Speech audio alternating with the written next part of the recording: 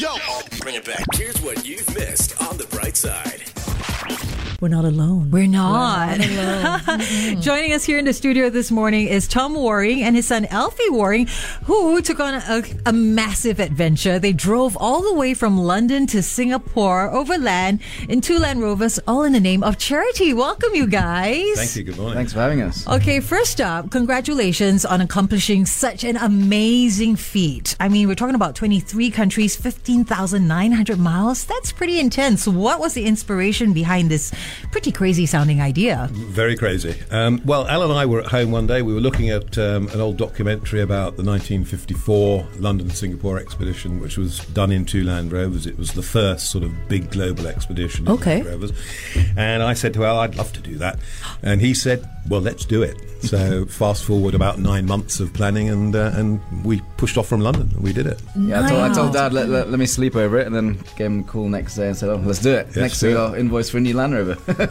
Wow. Yeah. This is making me ask a question. Is that how it is, for you growing up with your dad? You seem like a really adventurous person. No, I'm the sensible one. He's he's the really adventurous person. Is that so? No, to be fair, since my childhood, I guess we've always been doing adventure trips like diving, skiing, etc. Yeah, that's true. We always, and because we live apart, we like to try and do things together every year as well. Or we plan something. But this is such a meaningful father-son bonding activity. I mean, it goes beyond that even. Well, luckily we had 2 vehicles, so we didn't get too sick of each other. So he was in one and I was in the other. I was going to ask, how did you deal with the cabin fever? Yeah, but we could pester each other on the radio. We had walkie-talkies. I think we did that. It's important to do that. 2 separate vehicles, otherwise we can't kill each other. So that was the real reason why the original expedition had 2 vehicles. Well, and you're like, we will carry that on. Yeah, well, actually, they had some rivalry in inverted commas, but it was a big team. One team from Oxford University, one team from Cambridge University. But that was the original route. But we decided we'd do it in a couple of Land Rovers. 2 is much safer than just one anyway. Sure. And it gave us an opportunity to bring a cameraman with us and make some YouTube videos and make a film. And also gave us the platform to raise money for charities, both en route and in Singapore. I did want to ask about that. Who else was part of your team? So you got your personal chef. Yeah, security, exactly. My valet. Exactly. My guy to put the toothpaste on my toothbrush. But yes, for charity, that's amazing, guys. Already, this expedition sounds incredible. And they're going the extra mile. Yeah. So how much have you wanted to raise a certain amount, right? £100,000, I believe. Yeah, we thought a good target would be £100,000, and we've raised comfortably more than that. I think, Al, we're through at least 220,000 Sing. Around 200,000 Sing, yeah. And the money's still coming in. Well done. Woohoo! Thank you. Good job. What a great thing to do for Christmas. Just in time good. as well. Very good. And we chose three interesting charities en route, little small micro charities, little children's charities, and two charities here in Singapore. So, it's been great. That aspect of it has been wonderful. I believe the ones in Singapore are the Children's Aid Society and SAS Initiative. SAS Initiative. Yeah. Thank you so much for doing that. I'm sure the kids and the organizations are so grateful. We're delighted to help. They're keeping us busy here, aren't they? Yeah, we actually got an event in a couple of hours' time. Yeah. We're feeding... You celebrities. Yes, I know. Here we are, radio. No TV yet, but yes. Well, we are live on Facebook. Okay. Yeah. So we're streaming live. Join us there, facebook.com/1FM913. And also, we want to give a mention to Harry's, one of the partnering sponsors for this exhibition. Yeah, and Harry's were there all the way, right from the very beginning of the project. Oh, wow. Which was really nice of them. And one of their owners has been involved in one of the micro charities en route. And also we were raising money here for Children's Aid Society. So and they threw a great bash for us when we arrived. Yeah, on Sunday at Dempsey. That was fun. Yeah, it was great fun. Yeah. Well, they really got into the spirit of it, and they were following us, and they were having us on the video screen in their bars all the way through the expedition. So I that was cool. realize that. That's great. Oh my gosh. It was a remarkable feat that you guys accomplished. It's not something that everyone gets up and decides to do on a daily basis. Thank you very much. I think we don't take 100% credit. We got one of the 2 vehicles here. Out a little accident. Oh wow, we got to hear about this as we head on over to Facebook Live, guys. You got to come and hear about this. Ooh, a little bit of an accident here on the Bright Side. 23 countries, 15,900 miles. Quite the harrowing experience in China where, Alfie, you came out unscathed. My goodness, we were just talking about that on Facebook, how your Land Rover ended up in a ditch. What at that moment, what were you thinking? I remember the car was on its side and I was just kind of hanging on my seat. I was like, that just really happened. And first thing came to my mind was, oh no, can't finish the expedition with this car. But I looked around, everyone was safe, and that's the most important thing. Yeah. When I came around the corner and saw the car on its side, I knew they were okay because I'd spoken to them on the phone. First thing I thought was expensive. Either to repair the body or the car, right? Yeah, exactly. No, Either for way. sure. I mean, those are real costs. But you mentioned earlier 9 months of planning, right, that went into this before you embarked on your expedition. Can you share with us a little bit about, what you had to take note of in planning for such a great expedition? Well, I mean, in short, 23 country borders, the paperwork to be able to get foreign cars through each border and through each country, the route, planning where to stop, planning the sort of the spacings and timings, how far we would drive most days, etc. So I mean, it sounds very daunting when you think of London to Singapore. It seems, wow, jolly long way, etc. And you think of 4.5 months. A long time, but if you just do it step by step, day by day, and you plan it that way, the plan came together. But it did take a while to put it all together. Yeah. Were you familiar with any of these? Like crossing so many borders, the things to take note, or was it really a learning experience for the both of you?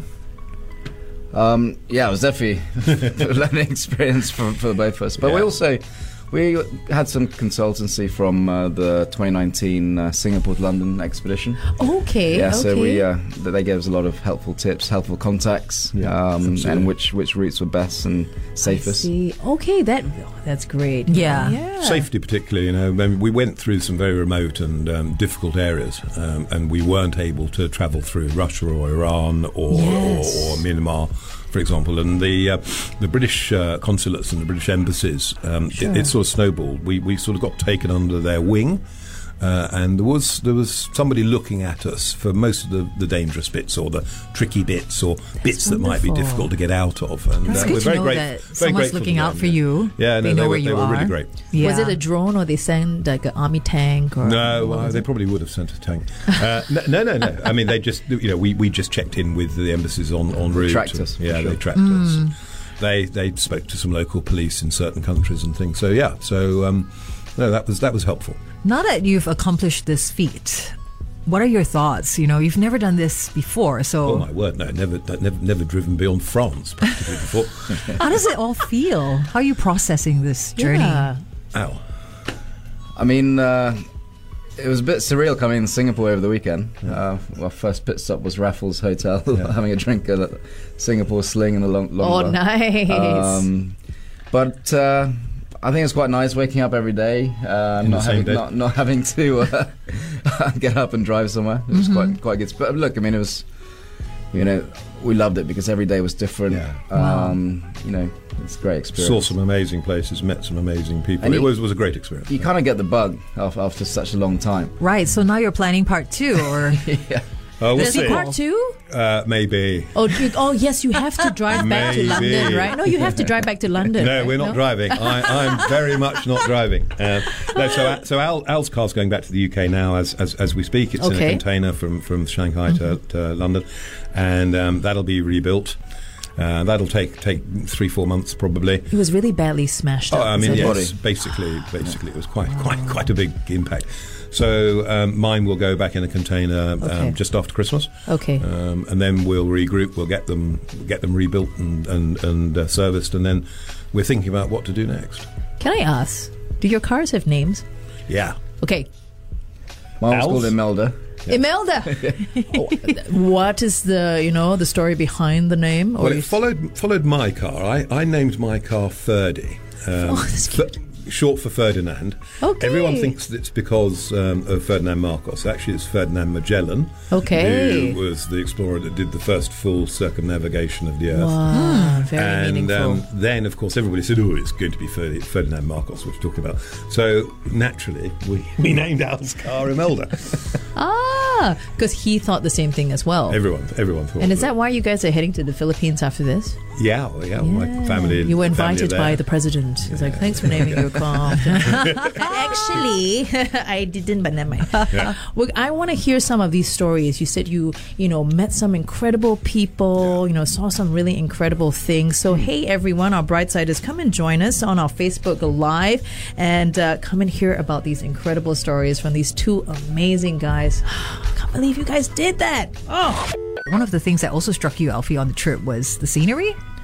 Yeah, we obviously saw some spectacular scenery. I think the best parts were definitely Kyrgyzstan, Tibet, Nepal. Paint us a picture. Well, obviously having the Himalayas in the backdrop, which is unbelievable. we actually drove to Everest Base Camp, Tibet side, which you can actually drive to. Would you have maybe climbed it a little? Listen, I could hardly put up a deck chair. I was so out of breath. But no, we have one of our kind donors is a company called Melville and Moon, and they make safari furniture.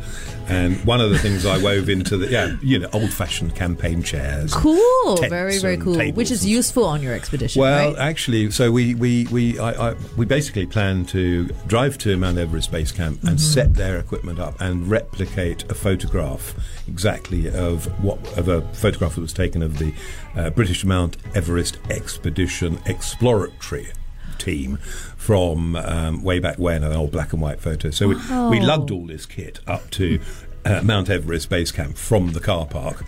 All the photos won't show you the buses in the car park. They'll show you the lovely views up to Mount Everest. And we set these chairs up for Melville and Moon. We did a replica photo. So that was fun. So the scenery. Obviously you don't beat the scenery in the Himalayas, as Al said. But some other places were absolutely breathtaking. Even going across the rolling plains in Turkey, I'd never done that. It was beautiful. Kazakhstan, some wonderful views. Uzbekistan, wonderful.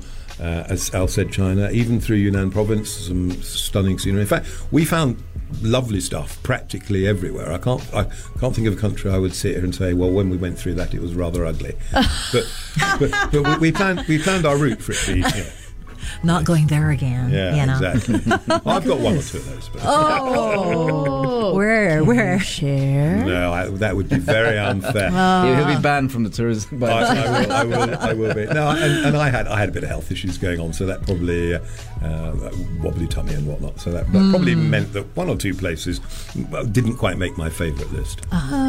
What are some challenges, for the both of you, that you encountered during the exhibition? What was the most difficult bits?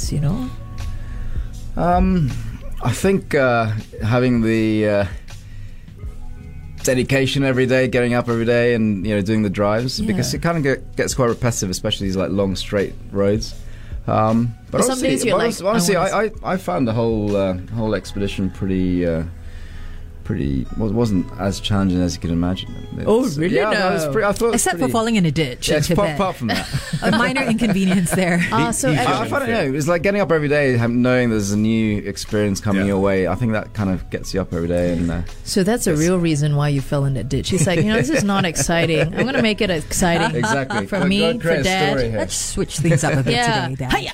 He's a lot younger than me, so I'm in my 60s, and I think the thing that was tough for me was to get enough quality sleep consistently.